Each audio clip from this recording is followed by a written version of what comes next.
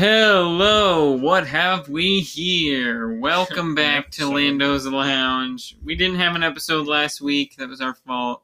Like we said a few times now, we are pretty busy, especially me with a bunch of stuff going on in my life.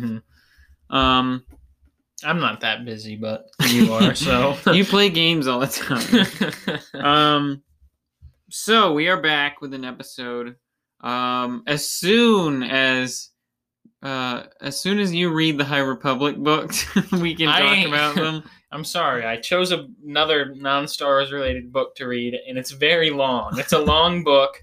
It's like 800 pages with very small print, and it's good, but it's not like the most exciting read, so I can't like sit down and read 200 pages of it in one sitting like I might with a Star Wars book, so it's a process. I'll try to grind it, maybe. Yes.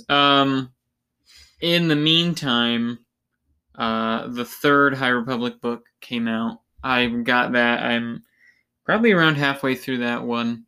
And I just bought like 3 new Star Wars books, so always on the Star Wars reading grind. But that's not what this episode is about. So we are just going to jump right into the Ugnaught update because pretty big news that has been brewing for several months.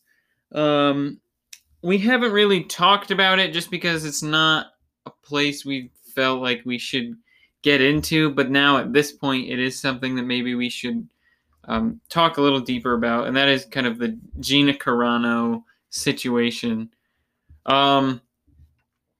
She was officially fired from Lucasfilm. Well, I won't say officially because I don't know if Lucasfilm themselves announced it or whatever it was, but it was a report from somebody else that like everyone has been talking about. Yeah, so it definitely seems like it's true, like that she was fired from Lucasfilm. I think it was like a Lucasfilm spokesperson or other employee of some sort said that she's no longer working for Lucasfilm in any capacity. I believe also like her talent agency dropped her as well because of things that she's done and said online. Which like I don't like follow her, and I didn't really follow the drama around it for the several months, just because it was drama, and like I hate like getting into drama and stuff. But I know there was a lot of like outcry from like the trans community because she was kind of mocking them in a way. Like I think the thing that I do know that happened is a lot of her co-stars on The Mandalorian put like their pronouns in their bio. Like Pedro Pascal put he/him in his bio, and so a bunch of other actors and people started doing that, and fans noticed that she didn't, and kind of questioned like if she would or not, and then she ended up putting like beep bop boop in her bio, which is was taken to be mocking of the movement. And then she was like, no, I just don't like when people tell me what to do or anything like that. And then there was other things kind of. I think the most all along there's just been like, I think the most recent thing is she has posted things, retweeted certain things, and said on her Twitter that the whole masking mandate in the United States is akin to what happened to the Jewish people in World War II. So that's where the fault mainly is, I imagine, with her and Lucasfilm. I do remember that. Like a couple things she said was like very anti like mask, very anti like social distancing kind of stuff, which while it might not be like some egregious like political statement, it is kind of like harmful in a pandemic to kind of go against what is being what public said, health officials say. Especially as a celebrity online. So it's not a shock that she was fired. I think it's probably been brewing for a while. A rumor that I had heard or seen online, and I say rumor because I only saw it like one place, and I wasn't really online a lot today because I was working, so I only saw it mentioned like once in passing, basically. But I haven't like looked it up since then, so it might be bigger than just a rumor, but I'm just gonna say it's a rumor that at the Disney announcements, she was supposed to be announced to be headlining like a show, whether that was Rangers of the New Republic was supposed to be like her show, and they obviously didn't announce that she was starring in anything. The rumor was that they were going to announce that she was starring in something, either Rangers of the New Republic or her own show, but because of what had been happening all throughout the several months that this has been building, that they decided to obviously end their relationship with her. So, Now, what's interesting about that, actually, I've heard a similar rumor. And first of all, there's also a significant amount of public outcry in support of her, saying that, like, it's not really good for people to be hired over just a few things they said. But the way but the way they made it seem with this rumor is that like they were going to announce her show, but then they were hesitant because of these things she's been saying, and then they like tried to get her to stop, and then she just didn't. And so this is maybe a thing that has kind of been happening for a while. And I've heard a similar rumor to what you said, but the way it sounded like was that it was like like a different show than Rangers of the New Republic. I had just assumed that Rangers of the New Republic was about Cara Dune. Yeah. But after hearing this, I was like, yeah, it totally sounds like Rangers of the New Republic and this Cara Dune Cara Dune show that will never see the light of day are definitely two different things. So now I'm like, have no clue what. I mean, I imagine it'll be about Rangers of the New Republic, but it's not what I thought it'd be. Yeah, I think this is where you're going is what I kind of wanted to talk about. I kind of thought maybe Rangers of the New Republic was going to be Cara Dune, but since it was so early in production that they could just drop her from it and change the entire show. Like, they could have an outline of what all this connected stuff is going to be. And we know they're working on Mandalorian and the Book of Boba Fett. I believe Jon Favreau said Dave Filoni was currently writing the Ahsoka show, which makes Rangers of the New Republic probably the last one that we'll see. And then whenever they cross over, that'll obviously be like the last thing. But, and was there a fourth one? Or was that it? I think that was it. Book of Boba Fett, Mandalorian, Rangers, Ahsoka.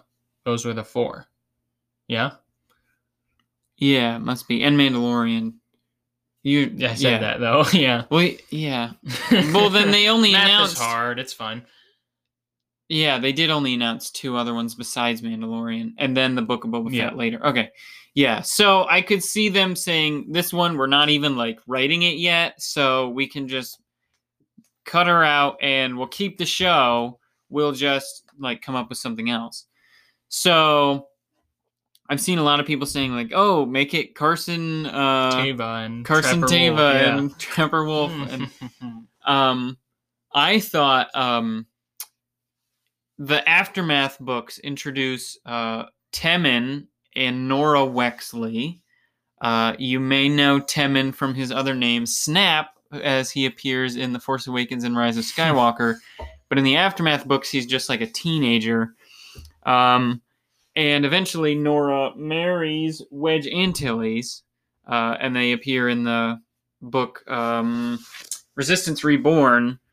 All the three of them. It's kind of a not really a sequel to the Aftermath books, but it's kind of a reunion of those characters from the Aftermath books. So I think it'd be cool to have the Wexleys kind of get involved with this. After that trilogy are like some of my favorite Star Wars books, and I just think seeing them would be, I think, really fun, especially Timon just having this like teenage kid who we know eventually becomes like a Resistance guy. That eventually dies in Rise of Skywalker. I know, so terrible. Or like someone said they could do what they did with Cara Dune, how kind of the New Republic shows up and is like, hey, you want to like work with us, but do it with Cobb Vanth on Mos Pelgo and be like, hey, you want to be like a marshal of the New Republic while you help out Mos Pelgo? And I was like, I would be down for more Cobb Vanth easily. Yes. And that would even play into what we said. We're like, we're like, out of a lot of the people in The Mandalorian, Timothy Olyphant is like one of the more prestigious actors. And by the end of the season, I found it weird that he was literally only in the one episode. And then I was like, well, maybe there was plan for future involvement early on. Like maybe that was an idea they've had for a while. Like bringing in Rosario Dawson for one episode and I'm like Katie Sackhoff as Bo-Katan for 2 episodes or 3 episodes or whatever she ended up being in.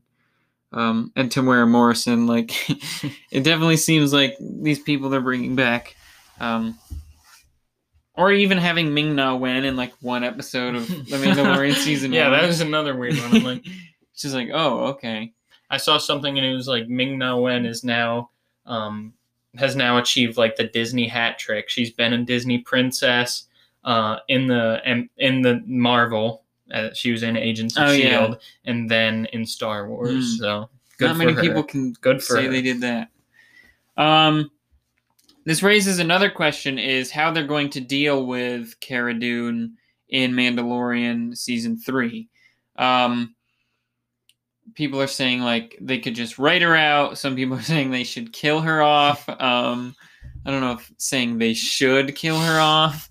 They could. I don't know if should. But writing out the character just so that she never appears again.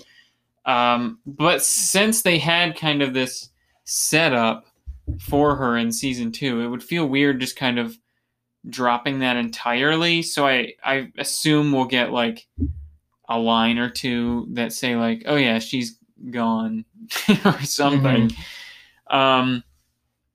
So I was thinking about this after I saw it, and something that occurred to me is like in season 2 we could have never gone to Greef Karga and Cara Dune's planet, and like the story would have been the same basically. They could just like not meet her again. Like she could just not show back up, and we could assume she's out there marshaling for the New Republic, but we don't ever see her again. And the like with Greef Karga, like at this point I don't know how much he gives to the story. Like I don't know how much like how useful that character is in furthering where the Mandalorian has taken us. So like I wouldn't be surprised if we didn't see Greef Karga again. I mean, I think we probably will, just because they've kind of buddied up with Carl Weathers a little bit, letting him direct. But if we don't see Cara Dune, like Which we won't. Yeah, we won't be seeing Cara Dune. So if we do see Greef Karga, we'll have to kind of say like, "Oh, Kara's off world." Yeah, it'll be a throwaway line. It won't be throwaway because everyone will immediately be like, "Oh, okay, that's what they're doing." It'll be, there's not much they can do about it. Like other people have been saying just recast Cara Dune. What do you think about that? I hate recastings, honestly. I mean, yeah, but at the same time, like, I feel like the character of Cara Dune is like interesting enough and seems to be built up enough that like that character could continue, but without like Gina Carano, it would be really strange and jarring. And But not any more jarring than like Rogue One could have cast someone differently as Tarkin, and it probably would have gone over fine because Peter Cushing was dead. Instead, they CGI'd him, which I think also worked well for the most part. But like, they could have gone that route, and I don't think it would have been. I don't think people would have been like, "That's not Peter Cushing. I hate that." It would have been like, "Oh, they recast him. I guess it's fine." And people want Sebastian Stan recast as Luke. I mean, I'm not of that party, but like I could see them recasting Cara Dune because the character is so important or valuable to the story. I guess. I don't know. I just never really liked it. Like in Marvel, they recast Edward Norton for Mark Ruffalo, and like I totally get that, by the way, but I definitely very much enjoyed Edward Norton. Mm-hmm. And they also recast Terrence Howard as War Machine, and I heard that was because he is a very difficult to work with actor and was kind of a jerk to everyone. So I understand why they recast that. Well, yeah, and the thing with Marvel though is like they've had a few recastings, and like especially in that War Machine instance, and recently in Marvel, we won't get into Marvel spoilers, but when War Machine shows back up in Iron Man 2, he's just like, "I'm here, like, get over it." Yeah, like he says something like that, and like they can joke around about that stuff. I don't know if Marvel, or I don't know if Star Wars would be like, "You look different." She'd be like, "So what? Maybe I do look different," or whatever. Or like another one that comes to mind is like The Mummy 3, where you had a different actress playing the wife, and they don't show her face, and then they're like, she's like reading a book that she wrote that's based on like one of the other movies or something, and then a person in the audience is like, "Ooh, whoops!" A person in the audience is like, "Why do I not remember this?" In The Mummy 3, it's been years. A person in the audience is like, "Is it true that the character in your book is based on you?" And then they finally reveal her face, and it's a different actress. She's like, "Honestly, I can say it's a completely different person." And it's like really tongue-in-cheek, like definitely. Yeah, that's kind of genius. They're like, though. "Hey, we know we recast, so we're not just gonna play it off like nothing happened. We're definitely gonna like reference it and even kind of make a joke out of it." Yeah. Well, rewatch needed for those 3 movies, I guess. But they're good. They're pretty good. I mean, that's all. Still haven't seen the new one actually. So. It's unrelated, but that's all. That's about it for the Ugnaught update.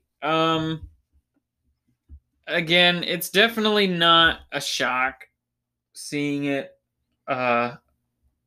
like officially happening. Not shocking. Definitely, in my own opinion, probably for the better. Just because, like, you would always have, like, a group of people that felt like Star Wars was enabling someone who was hurting them in some way. So it's just kind of expected, and maybe will turn out to be the best possible choice, rather than kind of keeping her around and having to deal with constant kind of fan outcry about it. So that's about it for the because we wouldn't want Star Wars fans to outcry against Disney. Yeah, well, I think there's a bit of a difference between we don't like the movie and this actress is saying bad things. Anyways, So, we're going to skip the carbon freeze for today. And we're just going to jump into the Tabana talk. And then we will have a surprise at the end. But for now, we only have like 10 minutes left on this recording. We're going to stop here, and then we're going to jump into the Tabana talk. And then our mysterious ending. So, see you in just a second. Why is Riley type? Alrighty, we are back. As you may know, you're listening to this probably on Friday or Saturday, maybe Sunday, maybe afterward, in which case you've missed Valentine's Day. This is going to be our Tabana talk will be our Valentine's Day Special. Special. Yeah, love's in the air. Is it? It's currently... We're just going to discuss some Star Wars romances throughout the many years. Actually, it turned out I have one from every major project except The Mandalorian. Or Resistance, but I wouldn't say Resistance is a major project. Excluding the books, too. So we have a prequel romance, a Clone Wars romance, a Rebels romance, an original trilogy romance, and a sequel trilogy romance. And we're just going to go through them, talk about them, I guess, what we like about their relationship, maybe some tragedy to their relationship. Yeah. But yeah, we're going to jump right in to Anakin and Padme, the big Star Wars romance, I think. Obviously, you may have heard this before. We've said in the room where we record, there's a giant banner of... it was a promo banner for Attack of the Clones that I managed to get a hold of working at a theater. It just was in the basement since like 2002. So I got it like 14 years later or something. But it says, a Jedi shall not know anger, nor hatred, nor love. And it's them looking very... And it's Anakin rocking the Padawan braid. Yes, with a random red blade. And then Padme looking very closed-eyed. Looking very... But anyways, this is kind of the... I think when you immediately think of romance in Star Wars, Anakin and Padme is above even Han and Leia, I think. At this point, yeah. Because it's kind of like the whole point of them is that they fall in love. And the whole point of them falling in love is that it's what gives birth to Darth Vader. Han and Leia do fall in love. But I don't think it was as kind of story like necessitated. Is that a word? Necessitated? No. It was. I'm pretty sure it was not as necessary to the story as it was for Anakin and Padme. Also, the Across the Stars theme from John Williams is like, fire. You ever just play that and cry in the shower? No, not really. Neither have I. Yeah. Let's move on. But yeah, Anakin and Padme, their relationship obviously starts awkwardly. And a lot of fans kind of have pointed out how awkward it is that their romance starts when he's like 9 and a slave. And she's like, well, she looks a lot older than she is. That's the thing. She is supposed to be like 15 or 16. So like it's 5 or 6 years. I think maybe even younger, like 14 perhaps. Like I don't remember exactly. And like I feel like there's a bit of a misconception there as well, because like Anakin, I mean, he's just like 9 or 10. Like he sees like this says that she's like 14 in episode 1, and then 10 years later she's 24. Yeah, and then that would be the case. I think Anakin is 9. Well, doesn't he say he's like, I'm 9, I think, or something like that? No. Yeah. No. Something like that. He definitely says, I think. Something. It's not about his age. I know what you're talking about, but I can't exactly recall it. Yeah, didn't he No. say like Gardola bought us No, when we were no, 9, no, I no, no, think, no, or no, something no, like that. It Anyways, was- he's 9 and then 19 no, in episode 2. This actually plays in their first little interaction. He says, "Are you an angel?" And then she's like, "What?" And then he's like, "An angel. They live on the moons of Iego, I think." That's what he says. He definitely says, "I think" again. Then. No, Yeah. I know, because I think he does. I think about that line all the time. Trust Why? me, I don't know. It's just Just the delivery of it. yeah. I mean, When does Anakin say, don't? "I think"? It's not worth it. I'm right. I'm right about this. So yeah, I mean the age difference has always been disconcerting to me, but really 9 and 14, like I can totally believe that this 9-year-old kid gets a crush on this 14-year-old, very confident, very royal seeming Mhm. girl. Yeah. And then like there's also this misconception that she is also into this 9-year-old boy, and that's when people are like, that's kind of weird. And I was like, I don't think Padme is, though. Not and even at the beginning of Attack of the Clones, when she's like, "Oh, my Annie." goodness, you've grown. Yeah, she's like, "You'll always be the little boy I knew on Tatooine." That's Mhm. like, I mean, any guy will tell you that's not exactly what you want to hear. So Yeah. I don't think she really falls in love with Anakin until later on Naboo. Mhm. So like, if you think about it, it isn't that weird, but just looking at it, you're like, yeah, that's kind of weird. Well, yeah, and like you think about, like I agree. I don't think she really falls in love with him until he's kind of protecting her on Naboo and stuff. But like over those 10 years, she's probably thought about Anakin as the kid who kind of risked everything to help them get off Tatooine, saved her planet by blowing up the Trade Federation blockade. Like, he definitely would be, like, admirable to her, if not, like, romantically, at least, Mhm. like, he did a lot for us. Like, I probably wouldn't be here without him if he didn't do what he did, and he was only 9. Like, she definitely would admire him in some way, and then I think eventually that becomes love.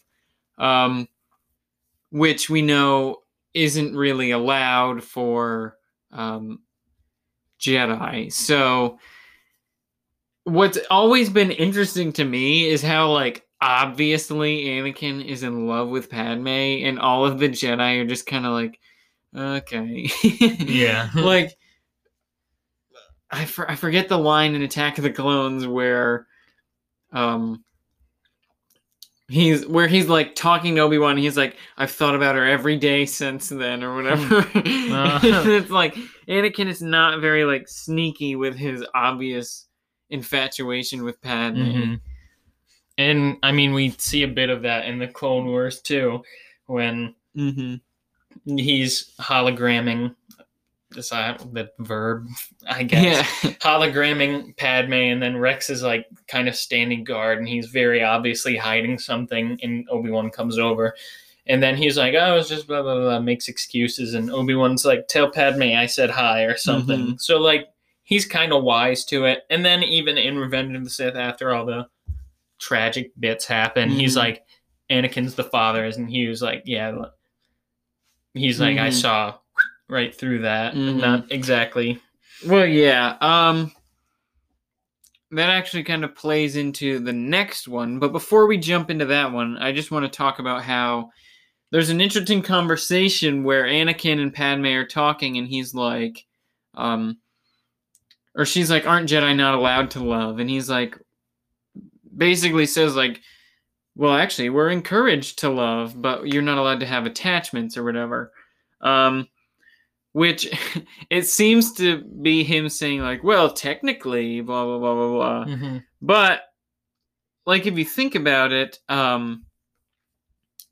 that's kind of the whole flaw of the Jedi, is that the rule probably is like, you're allowed to love, but like attachment is what is wrong. Like, if you're afraid to lose somebody, like, that's not right. Like, that's why Anakin turns evil, is because he's like terrified of losing Padme, because he lost his mother, and he just has been through so much that he doesn't want to lose her. That's why love for him isn't like right.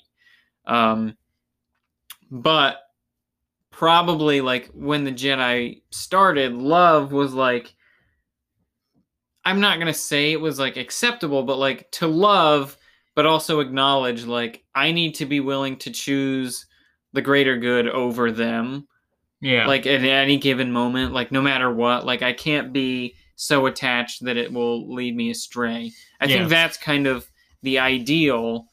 And I feel like in the time of the prequels, kind of the idea was like, ooh, love bad. But well, yeah, because like, that's kind of the lowest point of the Jedi. As more things kind of come out, like we're going to talk about Rebels here in a bit, and we're going to, like, for example, even in Dark Disciple with Ventress and Quinlan Voss, like, at sometimes their love is, you kind of like see it as like a bit of a bad thing, but then by the end, you like it's portrayed as like a good thing. And so it's interesting to see that it's that idea of like love's not bad, and like the Jedi should be encouraged to love. Like it's kind of like when Anakin says, he's like, Jedi are selfless, they only think about others.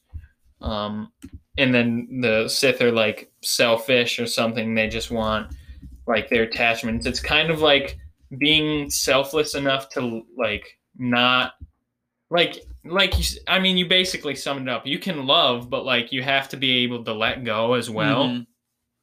And in Revenge of the Sith, when Anakin goes and like kind of confides in Yoda, I feel like that's like that was the last chance to kind of and Yoda's turn advice things around. is terrible. He's like you need to move on. He's like, it's not what he says, but basically he's like, you need to move on.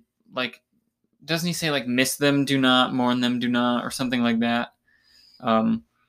Basically he's like just saying like, don't get too attached. And it's like, that's not what Anakin needed to hear. Like it's like someone coming to you with a serious problem and saying, hey, I have this serious problem that I need your help with. And someone's like, just follow the rules. Sorry about it.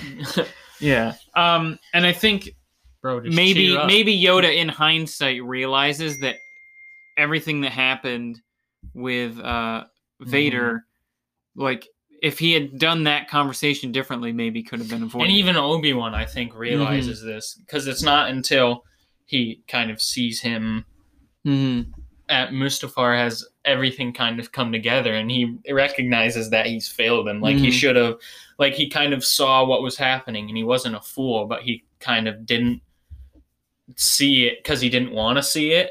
Yeah. But rather, if he had kind of done something about it, you know, things could have been changed. So, yeah. But that is a nice lead into Obi-Wan and Satine from the Clone Wars. So we don't really know much about their relationship, because when they meet again in the Clone Wars, like their relationship happened years previous. I think maybe it was like sometime after Master and Apprentice and before Phantom Menace. So what we know is that there was civil war on Mandalore, right? It was a civil war. They weren't just there for no reason. I think there was a civil war. And Qui-Gon and Obi-Wan were sent.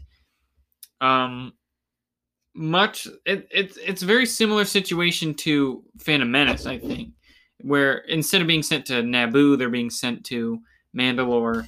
And Obi-Wan and Duchess Satine are around the same age, and they assumingly spend a significant amount of time it's together. like a long-term mission, and they are kind of acting as refugees to protect her, and they like, I think they do like a bunch of planet hopping and like just trying to lay low until she can return to Mandalore. So it was like a very long-term mission. He says like always on the run, never knowing what the next day would bring. And Anakin says, "It sounds romantic." Yeah, but and he goes, Anakin, what is the most significant about this relationship is Obi-Wan says the line to her, like, had you given the word, I would have left the Jedi Order. Which, coming from Obi-Wan, is, like, maybe the most important thing that Obi-Wan has ever said in Star Wars. I would maybe go that far, because you think of Obi-Wan as, like, this completely by-the-books Jedi who follows every rule to a T for the most part. He's willing to kind of try things different ways, and he's not strict like Mace Windu, but he's also not like chaotic like Anakin. And again, in Dark Disciple, even on when he's sitting on the council, he's kind of like the moral compass for the group, because everyone's like, hey, we should assassinate Dooku, and then he's like, I don't care like how terrible he is, that's not what Jedi are about. And they kind of like overrule him a bit. So like, even though he's like a perfect Jedi, basically. Kind of. He definitely follows. He follows in the steps of Qui-Gon, who I think Qui-Gon and Kanan are the two that are regarded as like, this is what a Jedi should be. Obi-Wan is like very close, but I think he, just because of his relationship with Anakin and maybe not being like prepared to train Anakin and kind of allowing Anakin to do certain things that lead him into becoming Vader, like falling in love. Like if Anakin and Obi-Wan had a serious conversation about, like if Anakin had said, hey, I'm in love and I'm married, like I think Obi-Wan may have like had he definitely would have had a problem with that. Like he lets Anakin go and like doesn't ask that much questions of Anakin, maybe because like similar to how Anakin was kind of Anakin and Padme kind of like, Anakin was kind of attached to Padme, maybe Obi-Wan was attached to Anakin a little too much.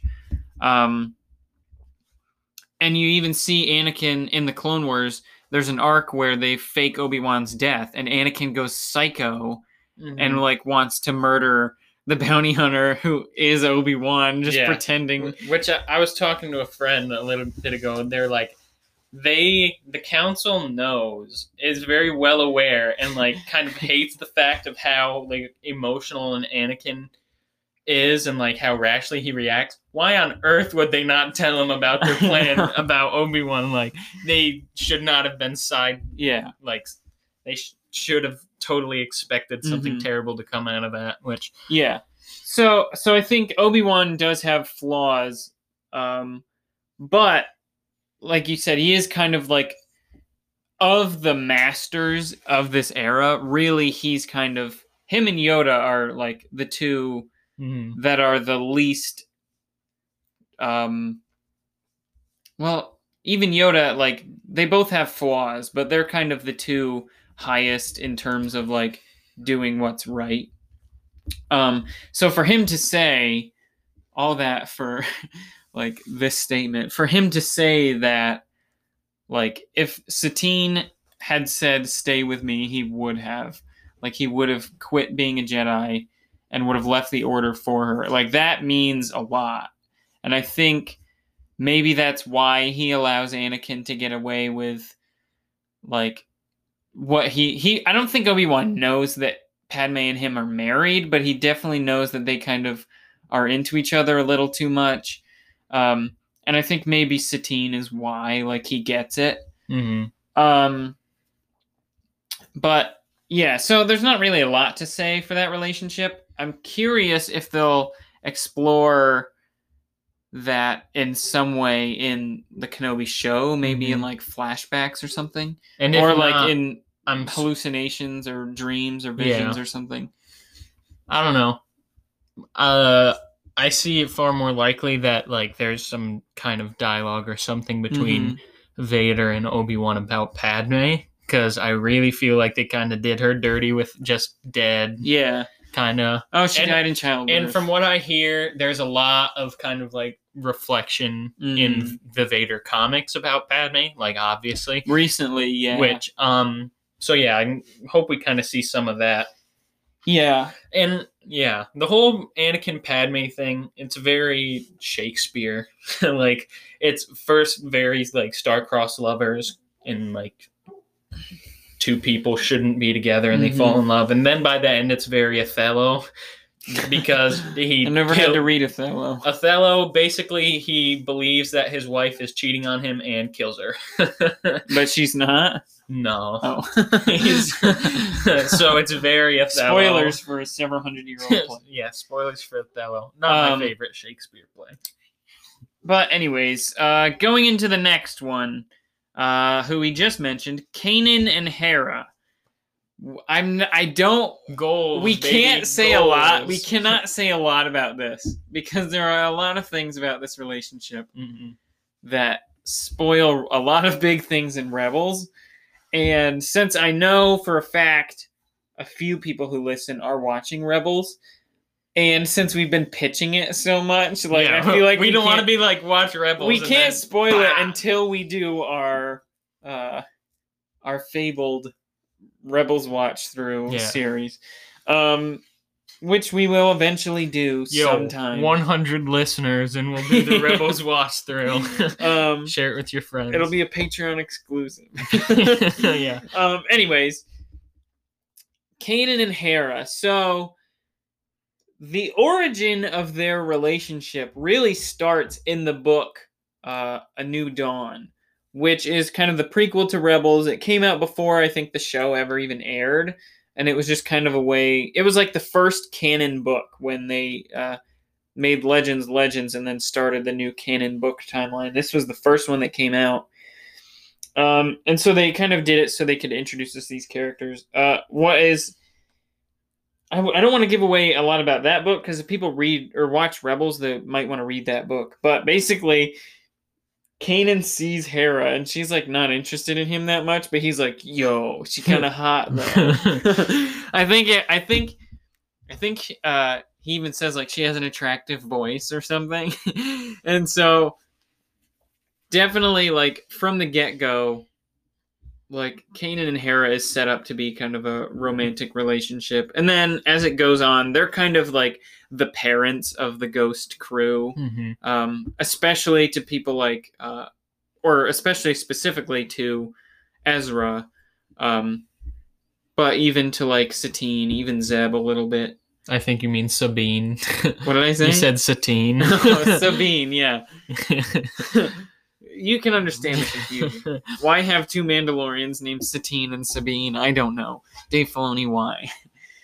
Anyways, it's like why have people named Jimmy and Timmy? I don't know. It's just so Kanan and Hera are. There's like several scenes where like their relationship is obvious, and then several scenes where it's like they could just be friends, I guess. Yeah. What strikes me well, I'll say it because like I think at one point they did kiss on screen, but like a lot of the time it felt like, are they a couple, or like do they love each other? They just haven't said it yet. Like it was very confusing watching it because I was like, there's definitely like a connection there, but I can't tell like, are they an official couple or is it just like an unspoken thing between them? And I don't remember like I mean obviously knowing things about the final season of the show, which is where a lot of the final season is very character driven, especially for like Kanan and Ezra. So, and Sabine a lot, Sabine a lot in season 3, but even into season 4, very character driven. So you get a lot of that, and there's a lot of good Kanan Hera stuff in the final season. I think that might be where they kiss. Yeah, is in that. But there's an episode where they're going to meet Cham Syndulla, who you might remember from Clone Wars as kind of the orange Twi'lek guy who leads the revolution. But Hera is actually his daughter. Her name is Hera Syndulla. And they're meeting Cham Syndulla because he's like, he leads his own rebel cell, basically. And Kanan's like acting super nervous around him. And he's like, how's my hair look? Like, Yeah. like, oh, what do I say? Blah, blah, blah, blah. And Ezra's like, are you okay? It's like, it's really funny. So that's another one of those things where it's like, are they like an official thing? Like, do people know that they're a couple, or like, are they just kind of like attracted to each other, but not like getting into a relationship or whatever? So they have a really nice relationship, and I can't really say anything about the stuff I want to talk about I know because that's it's very furious, spoilery. but I will. Yeah, after finishing Rebels entirely, I kind of looked at it through the lens that like they were a couple the whole time. Mm-hmm. Because like I just assumed they were, and it wasn't until they confirmed it that I realized that it could have been construed that they weren't. You know what I mean? Just because I'm a sucker for just cute couples, I suppose, in especially in Star Wars. And yeah, their relationship is probably the most healthy out of any of the ones we'll discuss. Very wholesome. It's just very moving, and a lot of yeah, oh, man. Rebels does Beautiful. a lot with like character relationships. Like the whole, like it seems like every single character they're all based off of their relationships with other people, especially like their family. Like Kanan, it's not really a spoiler. Kanan is an ex-Jedi who survived Order 66. So his whole character is like this whole like group of people, especially like his master, like he's kind of turned his back on them. And so now he's finding purpose again with this crew. And then Hera, there was some kind of difficulty, strain in her relationship with like her dad and stuff. Like in those episodes, I remember there being very clear, like loud arguments between her and her father. And so she's kind of becoming like a part of this new family. And Zeb, there's a whole arc with his entire species and how he fits in with them, and Sabine and Mandalore, and then Ezra, who, like many heroes in Star Wars, is an orphan who has no family. But maybe he does, and like his whole like story is, I need to like find my parents because they might be out there somewhere, but they might not be. And so the whole show of Rebels is very like relationship centered, even if it's not like specifically centered on like the relationships between the characters, but like their relationship with the other outside world, I guess. Yeah. Yeah, I just love Kanan and Hera because it does show, like you said earlier, that him and Qui-Gon were kind of like the most actualized, like ideal Jedi. And I think that's why, because now that like the Jedi kind of institution has fallen, like they kind of have to rebuild from the core of what a Jedi is. So we can see Kanan, like he has it, by the end he has it figured out. Like he obviously very much loves Hera, but like it's not like the kind of like possessive, like fearful love that Anakin has for Padme kind of. It's definitely more of a like it's a respectful kind of acknowledgement of love, not like a you belong to me. Yeah, but it's like we belong to each other, I guess. But yeah, this recording is about to end, and we have 2 more, so this will be another little break, and then we'll be back. And we are going to talk about Han and Leia. This one, I mean, I feel like is the least... I don't mean this in like a bad way, but it's the least interesting to me because it's like the traditional one, I guess. It's like everyone knows it. And I don't think it was as kind of like it's not, that relationship isn't really there in episode 4 at all. Like he makes some remarks about her being a princess or whatever, but like there's no like love between them. And then episode 5 really sets up their love a lot. Mm-hmm. just from them being left like alone together. But then at the end of episode 6, he's like, "You love Luke, don't you?" It's like, She's what? like, no. It's like, what? So it's definitely kind of the romances throughout like all of these, it's maybe the least consistently developed, just because it wasn't really there, and then it was there, and then it was there for some reason at the beginning of Return of the Jedi. Like, she saves him from carbonite. She's like, "Someone who loves you," and then by the end of the movie, he's like, "You love Luke," and it's like, well, no, I don't. I love you.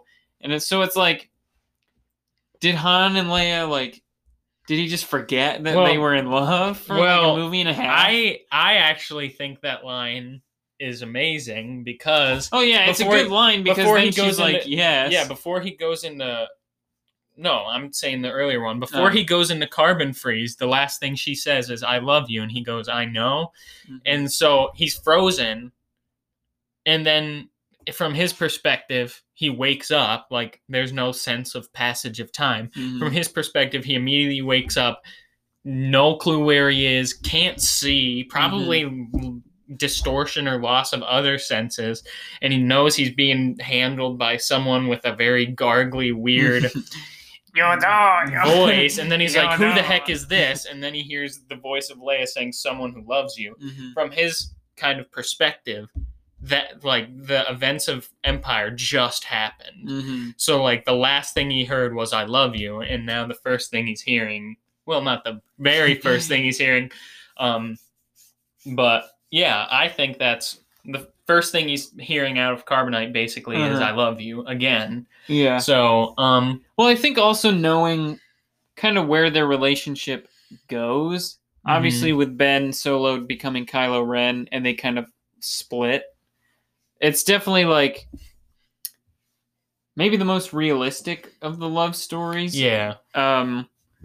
Just because it's like, it's not Anakin and Padme where it's this Shakespearean dramatic romance, but it's not Obi-Wan and Satine where it's like two lovers who decided to not be together because of other duties. And then Kanan and Hera is kind of like this ideal romance, even though there's some kind of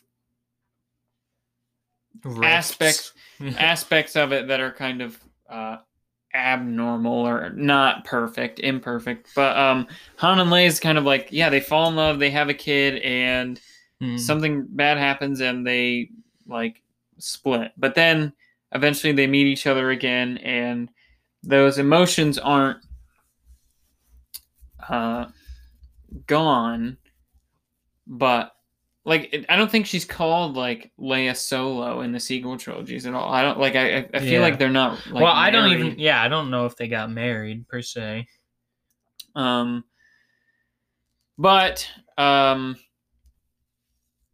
so their romance, as well as being like the oldest one, and kind of everyone talks about Han and Leia's romance and the "I love you, I know," like all that stuff is very like familiar. Yeah. So it's like the least interesting to kind of and talk even about, because it's like everything's been thought basically. Yeah, and even like the old Hollywood rumors of Harrison Ford and Carrie Fisher, did they, didn't they? Mm-hmm. I imagine that was like very much a hot gossip piece at the time, but like I feel like a lot of people don't even like give thought to that. Like I feel like if people had found out that Adam Driver and Daisy Ridley had like kind of had a secret relationship, people would go nuts, you know, and that's kind of what happened with them in the what? Let me think. 70s, 80s. Yeah, well, I'm thinking 77 to 80, the 6 years that they worked on Star Wars together or so. Probably. Well, it would have been 77 to 83. Yeah, so like 7 years probably. If it came out in 77, probably. I don't know. But I feel like just in that time, I don't know, like actors were kept more to themselves, I suppose. So I don't know. I feel like there's like I don't know. I feel like theirs is the most believable on screen. Like Anakin and Padme sometimes are like, like that's kind of cringe. I mean, like the entirety of Attack of the Clones, where she's like, "No, we can't be in love," and then they're going into the Geonosis pit, and she's like, "I truly, deeply love you." It's just like, ooh, I get what you're trying to do, but like the way that it's done is just, it seems all of a sudden. But then what I think of with Han and Leia, what I always think of is like them in my very soul.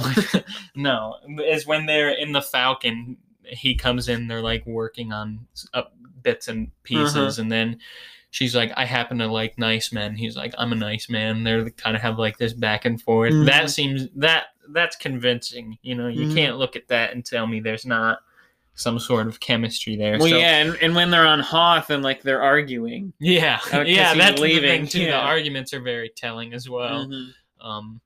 But yeah, so moving on from them, we're going to get into the last one, which may be the most controversial one. Reylo. Where do you stand on Reylo? I don't know. Because my thoughts have changed dramatically. Oh gosh. I like the sequel trilogy. I really do. But I kind of saw this as I feel like modern Hollywood can't help but to have a boy and a girl fall in love. You know what I mean? So you're saying Huxlow or Kylux should have been a thing. What? No, that's not. You complain about boys and girls always falling in love. Well, no, I'm just saying, like, lovers. I'm just saying that it never seems like it's just. There's never just like a. It never seems like there's just a boy and a girl. It's like a casual friendship, and like they can't even just be enemies. You know what I mean? Like, so the way after I saw it, I was kind of like, that was cringe. And then, my exact words in the theater, I was sitting next to Holden. And I was like, they better not kiss. They instantly kissed right after that. I'm like, okay. And I kind of had I was like, it came out of nowhere, and people were like, are you kidding me? It did not come out of nowhere. They've been trying to like kill each other for so long. I was like, yeah, like that doesn't necessarily, and honest, I don't know. Maybe the kiss wasn't. I've also heard it said that the kiss wasn't romantic. It was just like, hey, thank you for saving me. I was like, look, I help people out all the time, and I don't smooch them, So I don't know. I just don't know. Yeah. Like there's definitely like in The Last Jedi with their little dyad moments, there's definitely like intimacy there, but I didn't really construe it as romantic, I guess. And maybe that's just my fault. Maybe I just am dumb for not perceiving it if it was there, but I just never really thought of it that way. So I don't know. Well, I totally get Rey and Kylo. I will also say, like, when I saw Rise of Skywalker in theaters, I was also kind of like, it didn't feel earned for them to fall in love because they never like said like, I love you, join me, or whatever. Like, it was always join me, but there was never like, it didn't seem like any of them ever actually showed like a romantic emotion towards the other. I mean, Rey's visually disgusted when she sees him without his shirt on. She's like, "Oh my god, can you put something on, please?" Well, I'll get to that in a second. But oh gosh, I think that's a joke. I think it was jarring because of that. And then going back and rewatching, I don't think they're. My name is Kylo Ren. I'm a mega simp. I don't know if their love was a romantic love, but I definitely think they loved each other in some way. And you go back through and like I just read like I reading about kind of the relationship between the two of them, there's kind of these moments where, like, especially in The Last Jedi, that's a very like, watch it again through the eyes of everything that there's, like, the symbolism in it is definitely inclining you to believe that, like, this is a very intimate relationship between Kylo Ren and Rey.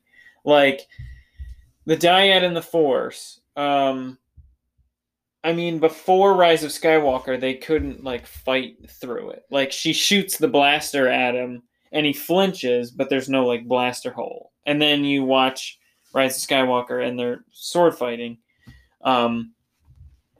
So that it's like it kind of changed a little bit, but like in The Last Jedi, it was definitely this bubble where they could talk to each other, and like you see, Kylo Ren has no shirt on, which would be a weird choice if it wasn't like a choice, like if there was no like purpose behind it. But again, And you immediately see Rey's like embarrassed and flustered. It's like if you had a crush and you walked in on your crush like shirtless, you'd be like, embarrassed and awkward. You wouldn't be like, ugh, that's so disgusting. But you'd be like, this is weird, and like leave. Yeah. Well, and so I think I think again that's just Hollywood can't help but having shirtless guys. You know what I mean? Like if they're gonna get ripped for a movie to have the physicality, like there's always the shirtless scene. Yeah, but I don't think Rian Johnson is that kind of director. Like I think he's much more. I think he's not into kind of. Well, I mean, just watch The Last Jedi. Everything that movie does is kind of a play on what a blockbuster movie is. Like the climax, the climactic battle. It's Luke versus Kylo Ren. Like Luke's not there, so like there can't be any violence in that scene. Luke doesn't even fight him off with his lightsaber. He just dodges all his moves. Like it takes the blockbuster and kind of flips everything on its head. So I think you have that same thing happening where the hero and the villain maybe aren't romantically involved, and because like Kylo Ren has done such evil things, like I don't think there should be romance there, but like they're intimately connected. And the scene where they like touch hands like is so like charged with like that energy. Like it just watch it again. Like that scene where they touch hands is definitely more than just something. That's kind of what I see. So like I totally like watching through it after having seen The Rise of Skywalker and after seeing them kiss. Like I can get that.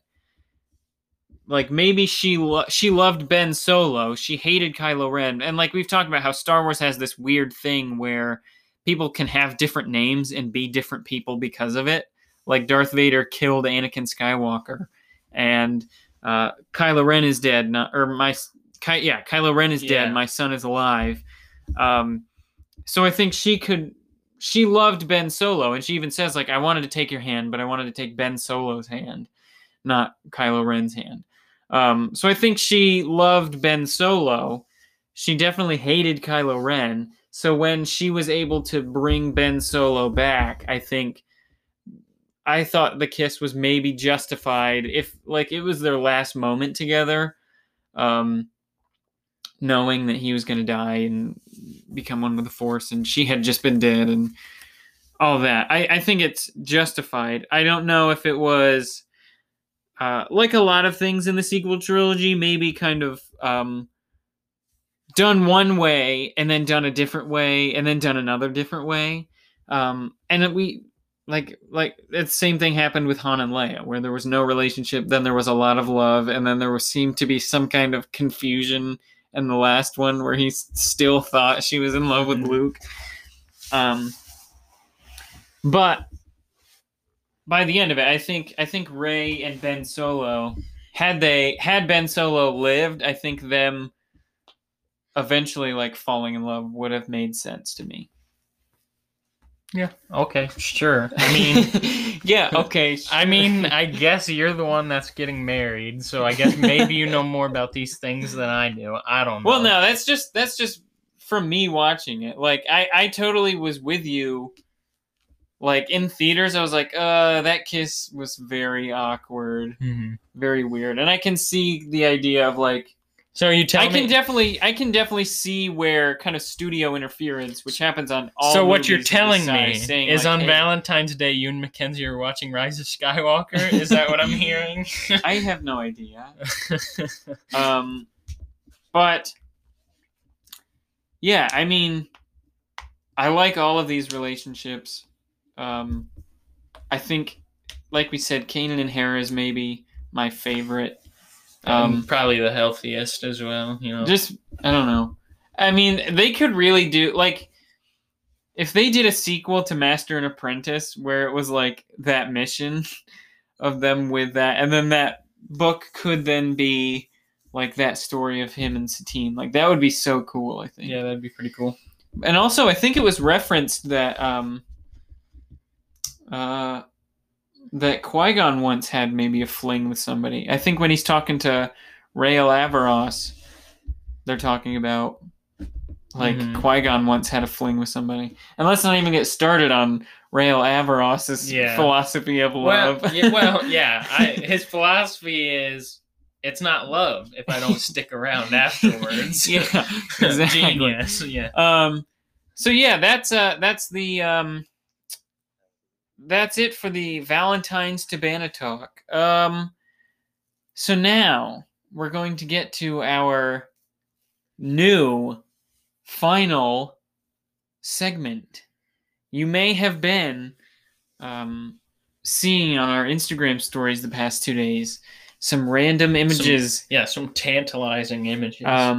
From Rebels of the World Between Worlds. What does that mean? I put no caption on them. Well, that means the new segment, World Between Worlds. This is how we're going to close out our episodes from now on, maybe. And the World Between Worlds, we're not going to spoil what it is in Rebels, but it's a place where the rules are thrown out the window, basically.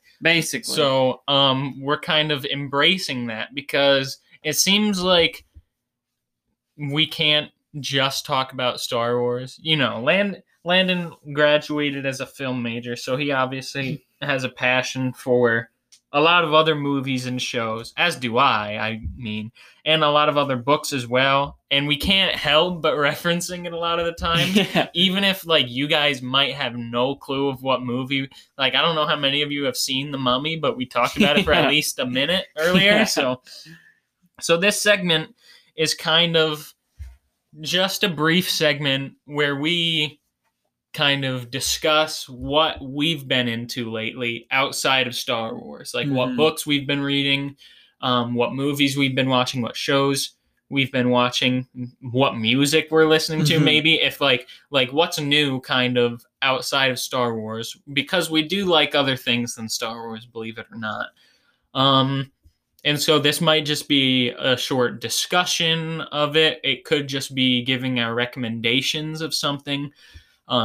Maybe as we kind of play this out and we kind of see how it grows and evolves, we might like do an actual organized like discussion or ranking of something. I don't know. And so, yeah, this is, and it's, yeah, I mean, that's basically what it is. So yeah. It's kind of, bridging, it's kind of taking us from the world of Star Wars into the other worlds we're interested in. I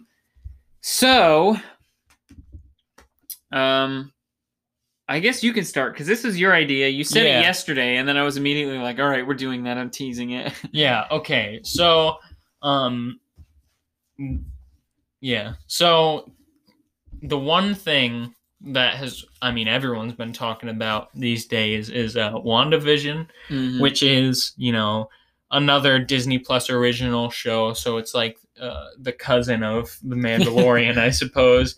And yeah, everyone's been watching that. I know you were a bit hesitant to at first, but then you watched all 5 episodes in one sitting or something. Well, yeah, I was like, I'll probably watch it when it's all out, but I don't know if I want to like keep up with it, especially because between Star Wars and Marvel, there's so many shows they're releasing. And I think Marvel, well, I don't know if they said, but I imagine the Marvel ones would be limited series because like, I don't know how you could keep doing like a WandaVision. And like, if the show ends how like I think it is, like, I don't imagine that Yeah. they'll be in the same situation for season 2. Yeah, I feel like there'll be more miniseries that end, kind of like how we what was the one that was announced for Lando and the Kenobi show? How they said those are limited run, so we're just gonna get like one season. Although, again, like the Lando one, that doesn't really make sense why you'd make it a limited one. But for Obi-Wan, it definitely does. Kind of more of a mini series to like kind of have one story, basically like an 8-hour movie or whatever it ends up being. That's how I feel about like WandaVision and the other Marvel shows, is like it makes more sense to do miniseries, especially if they're connected to the movies, because like you'd have a show running through, let's say, like multiple different phases. Like this was the problem with Agents of S.H.I.E.L.D. They had multiple seasons of that show, and then by the end of season 1, they had to completely change what the show would be. Their premise was blown up because a movie said, "Oh yeah, by the way, S.H.I.E.L.D. is dead, and so is Hydra." The whole time, yeah, S.H.I.E.L.D. is Hydra. So that completely changed how that whole show would go. I think they're probably a lot more planned now than they were back then, so they could do a multi-season show and have it connect. But I think it makes a lot more sense to do miniseries, especially with like WandaVision, because they said it's connecting directly to Multiverse of Madness, and I think even that was then supposed to connect to like Spider-Man 3 or something. Yeah. So it definitely makes sense for Marvel to do limited shows, but they announced like 50 of them. So I was like, I don't think I'm gonna want to keep up with all of these things as they're coming out. Yeah. So I was just gonna like watch them all at the end when they came out, and then just watch all of it. But then you told me what happens at the end of episode 5, and I was like, all right, I'm watching it all. Yeah, and to be fair, I was under the impression you weren't going to watch it, so I just said it really. No, I didn't. I was like, yeah, he won't care. I'll spoil this big thing. And then he was like, I'm watching it. I'm like, okay. I didn't care. Like, I didn't care. I was going to watch it anyways, but it was one of those things where I was like, I'll end up hearing about it anyways. So. Yeah, it's definitely something. And it got me to watch it. Yeah, I kind of feel similarly to you, where I was like, definitely Star Wars is what I'm more into, so like I'll watch them all, I think, but like I don't want to like invest myself as seriously as I do into Star Wars, I guess. But for this show, I couldn't help but get sucked into like the theory hole, I suppose. Just I really feel like they put probably their strong foot forward on this one.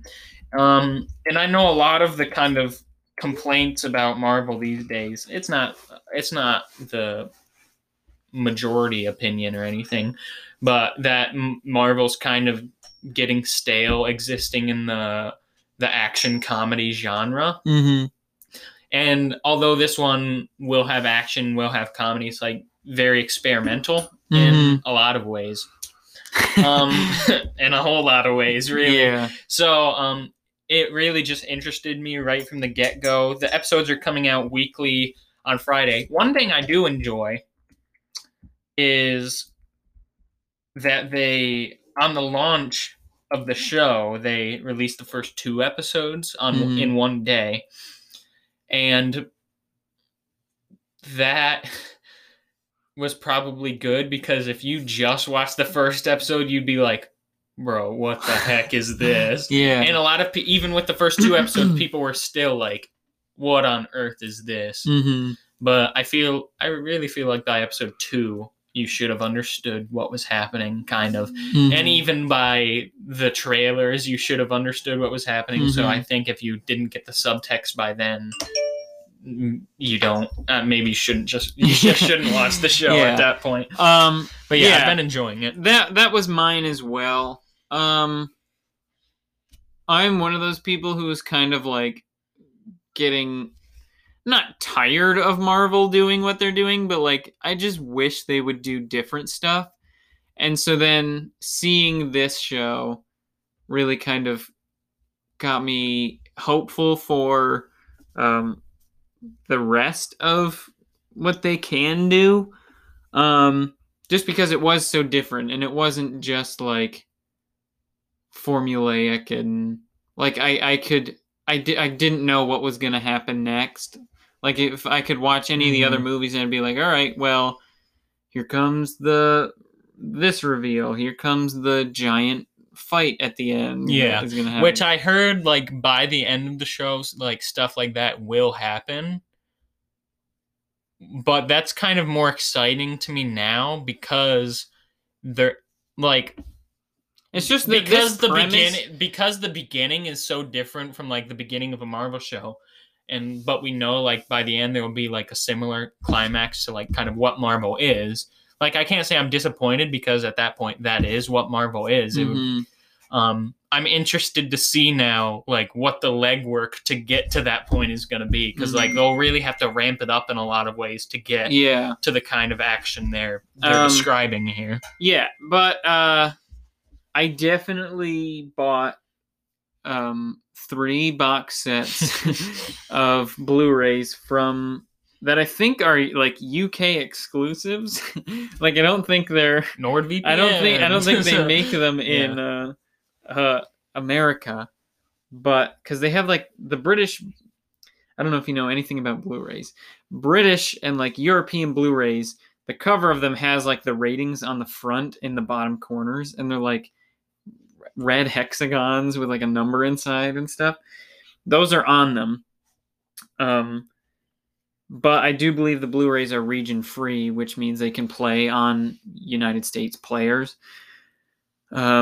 So I bought Phase 1, Phase 2, and then Phase 3 Part 1 box sets of the Marvel Blu-rays because I watched WandaVision. I was like, I really should like own all of these because it is kind of like the biggest like movie franchise of modern like time. And it's definitely like their model is definitely a historic model where every movie connects, well, to varying degrees. Yeah, like we wouldn't be seeing kind of like the Star Wars renaissance we're coming into with the interconnected mediums, really, if not for what Marvel has done. So. And a lot of things are like the Godzilla movie, the MonsterVerse, and the Universal tried to do the Dark Universe, which fell apart like twice. So, but yeah, that's it. That's what the World Between Worlds is going to be like. That'll be us talking because we have like 10 seconds left. Yeah. So thank you for listening to Lando's Lounge. Go over to our Instagram, follow us, leave comments, or DM us. We don't really post that much, but we're very active on the stories. Remember, 100 listeners, Rebels watch through. Yeah, we're going to do a Rebels watch through sometime. So tell your friends. Eventually look forward to that. And then just let us know what you've been into lately. What is your other world that you visit? So, thanks for listening, and we will see you next time. Thank you for listening to Lando's Lounge. Lando's Lounge can be found on Apple Podcasts, Spotify, Google Podcasts, Anchor, and more.